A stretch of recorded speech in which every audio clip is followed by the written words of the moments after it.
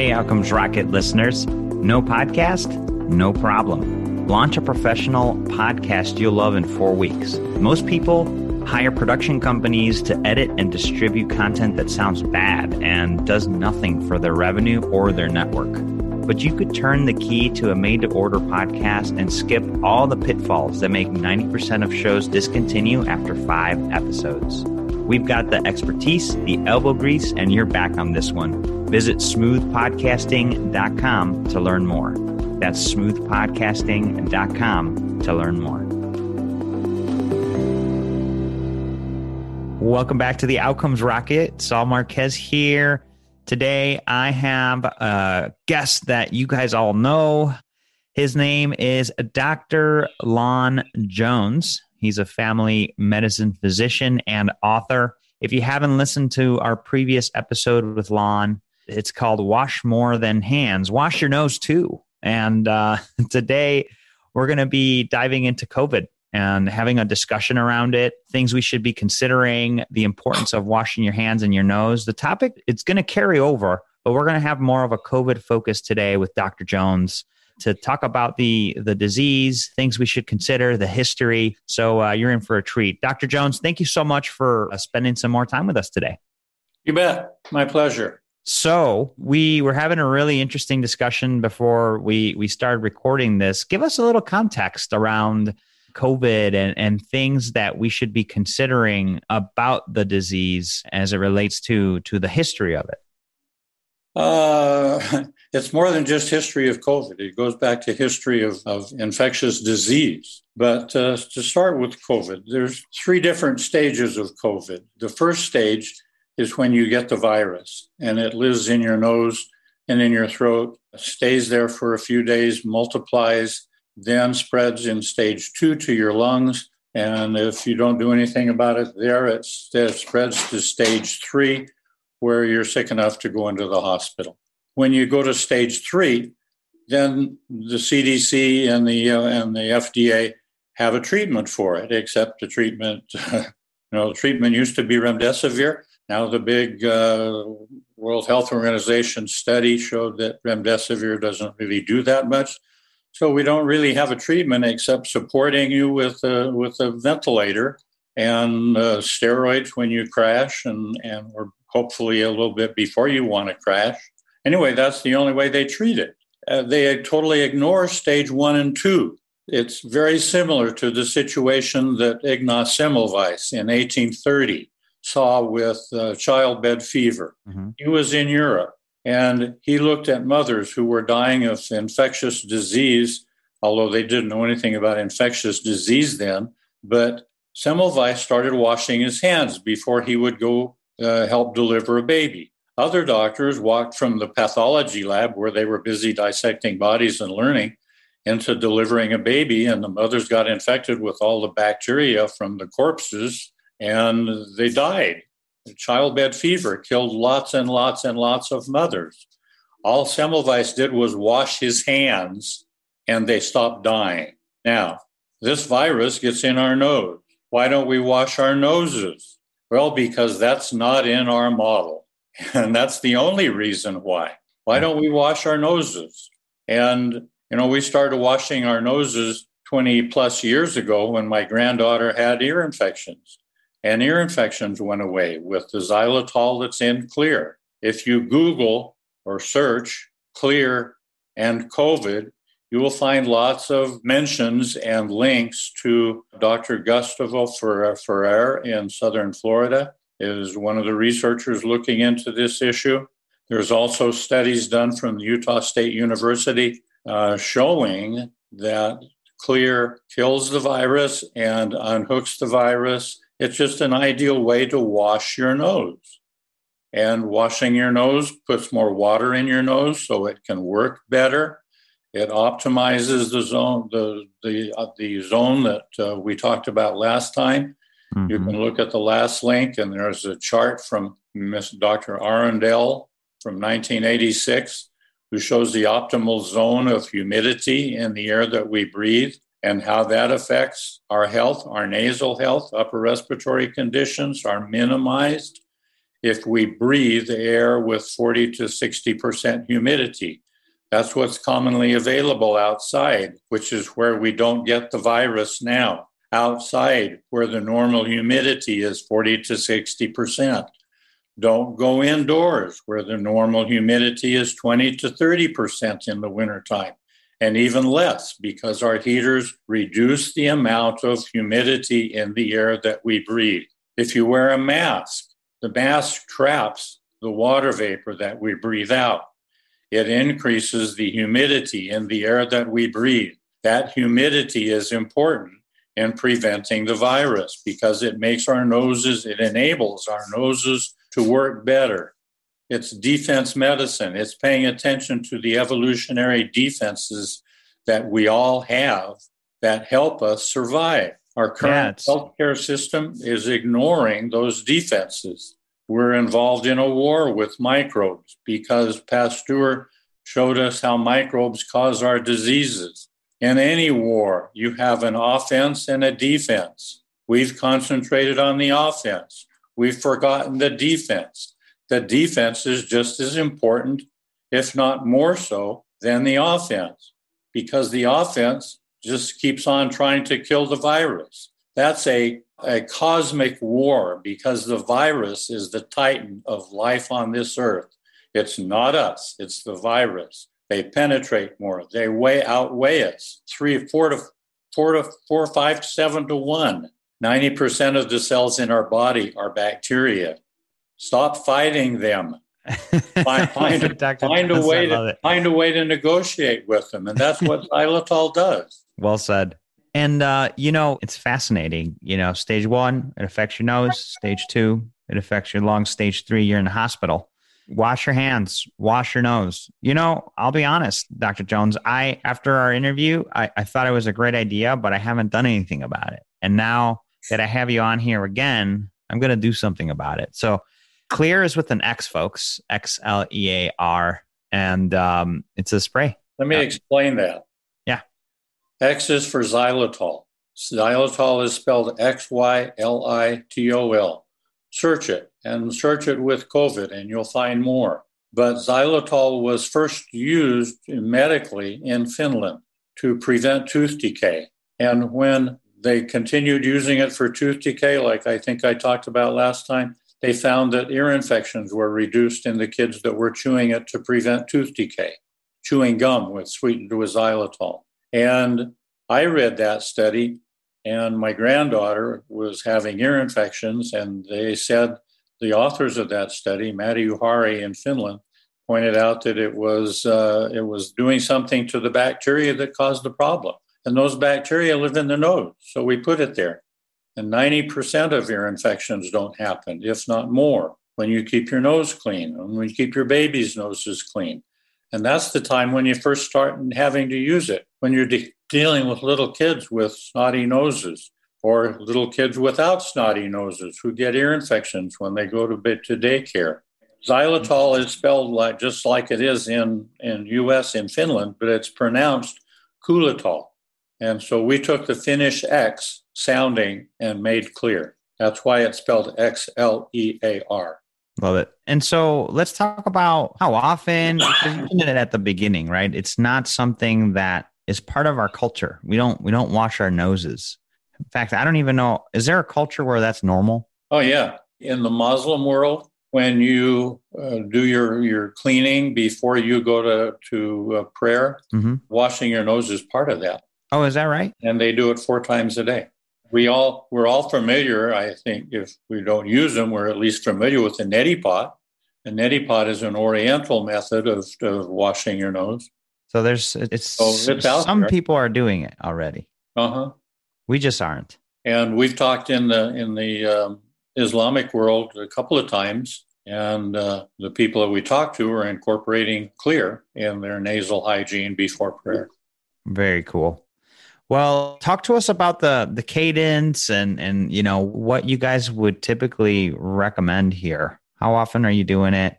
The amount of xylitol that's in the nasal spray is minimal, but it lasts probably about 6 hours in your nose. So optimal is 4 times a day. If your humidity or you're outside or you don't have any problems with your nose, doing it twice a day will help. Put it with your toothbrush. If you use it 4 times a day, put it in morning and evening and with lunchtime and then somewhere in between will get you covered. If you are positive for the virus and you're interested in doing something about it, my recommendation is every 3 hours while you're awake. And just keep your nose really, really, really clean. And like I said earlier, studies show that if you do that with Xlear, that you're free of the virus in 7 days instead of 14. Well, it's interesting. And, we tend to, unfortunately, focus on healthcare more so from a sick care perspective here in this country. And I love our focus here today. It's about well care. It's about caring for ourselves, the things that we could do routinely to help protect and minimize the effects of the virus. When we last talked several months ago, Dr. Jones, there was less people that I knew with COVID, but now this thing is spreading and it's spreading more. And knowing things like this is great to help protect ourselves for the virus. It's certainly great information. Well, and I hope that things like this will help to spread that knowledge because the world is still in the stage of Semmelweis. We don't see, and I say the world, I maybe I don't know how the rest of the world functions, but I know that the U.S. is still in the stage of what I call the Sarah Jo Baker stage. And Sarah Jo Baker was a doctor back in the turn of the last century, like 1900. And she was one of the first women who graduated from medical school. She tried doing it on her own for a year, and that didn't work because nobody would accept a woman doctor. And so she went to work with the New York City Public Health Department. And her part of the city was part that Irish settlers lived in, and had a problem with both cholera and typhoid disease. And we've heard the story of Typhoid Mary, the Irish cook that shared her disease with so many people. It was Dr. Baker that identified her twice and finally got her put away for protective custody so she would stop sharing her disease. Then Dr. Baker started a program in the city schools of hand washing before taking care of babies and frequent hand washing to help deal with these epidemics. And in the middle of that epidemic, in the middle of her program, some 30 or 40 Brooklyn physicians wrote a letter to the mayor petitioning that her program of hand washing be stopped because it was blocking their patients. They weren't seeing as many patients. And Sarah Jo Baker, in her book, Fighting for Wellness, something like that. Okay. Anyway, it's her autobiography. I can't really remember the title of it anymore, but she says that was the highlight of her life, is getting that letter, because it showed that her treatment worked, washing hands. And we all wash hands now, thanks to Dr. Baker and her work. But washing your nose is just as important. And what she found, what the bottom line of that is our sick healthcare system in the United States is based on profiting from illness. Mm-hmm. So that's our incentive for a lot of doctors.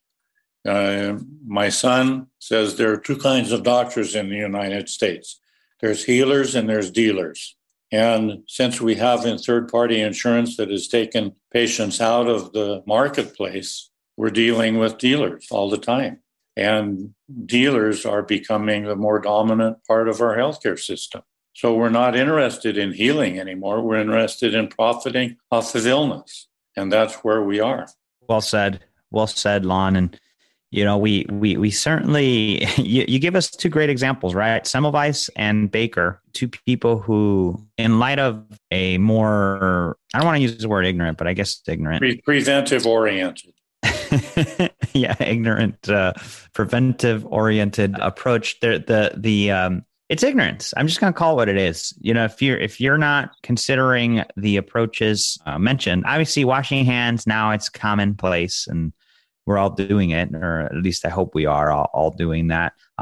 This idea of nose washing in this environment is something that we should all be considering. And again, if you haven't had a chance to listen to part 1 of our interview with Dr. Jones, episode 604, go to the website. There's a search bar, type in Dr. Jones. You'll see it there. It's about hand washing and nose washing. I wanted to have him back on because we got to be thinking about these things. How can we keep ourselves, our family, our employees, our patients healthy? And this is a way. So Dr. Jones, I can't thank you enough for coming back on again and sharing your wisdom with us. What kind of closing thoughts would you like to leave for us as we part ways here? Well, let's go back and look at why we need to wash our noses, because hand washing is pretty self-understanding because we're always handling dirty things, and then there's bacteria that we spread by sharing on our hands. But our noses haven't really been a problem. Going back to the previous episode, that optimal zone that we showed on Arundel's chart, that optimal zone is 40 to 60%. That's what is commonly available outside, like I said. And in 1965, a couple of things happened. Number one was half of new homes in the United States and probably around the world started having central heating and cooling. Central heating lowers or raises the temperature, and in that process, it lowers the amount of available water. It lowers the available humidity in the air that we breathe. And commonly in our homes, in the middle of wintertime when we turn the heat on, the humidity drops down to 10 to 20% in the air that we breathe. And that is not healthy. And that's why we have colds and flu and everything in cold season when we turn the heat on in the wintertime. So we need to do something about that. We need to address that problem. It's an emergent problem. It's not something that commonly we see associated with those diseases, but it's the cause because it puts us out of that optimal zone. You know, and a quick thought here, Dr. Jones, like in the winter, I live in Chicago. It definitely gets cold here. We turn up the heat. I mean, you know, in the winter, I tend to get a bloody nose here and there. Yeah. Because my nose is drier and all this stuff is really making sense to me. Yes. And that's why, because the humidity drops when we heat the air. And in the summertime, when you turn the air conditioner on, you know, look at what the air conditioner is doing. See the water that drips off of your cooling unit. That water is used to be in the air that you would breathe. So that water is not there. So you're doing the same thing in the summertime, except we spend more time outside, so we don't have as much of a problem. But either way, treating the air to make us comfortable is not in our healthy interest. The second thing that happened in 1965 was we started making cold pills available without a prescription. Cold pills started in the 1940s when we found out that histamine was the reason for our children's snotty noses. So we made antihistamines and decongestants. Antihistamines stop the runny nose. Decongestants dry up your runny nose. But that runny nose is a defense. It's trying to wash out the garbage that it senses in your nose. So that's a wrong-headed drug that the FDA is recognizing, but they're not willing to recognize it for what it is. By what it does is blocking your immune defense in your nose. And when I asked the FDA to look at it that way, said that's an interesting point of view, and that was the last I heard of it. But that's what it does. It turns off a defense. Mm-hmm. Turning off an evolutionary defense turns off its survival advantage, and more people die. Yeah. Now, some great notes here, Dr. Jones. Check this stuff out. It's called Xlear, Xlear.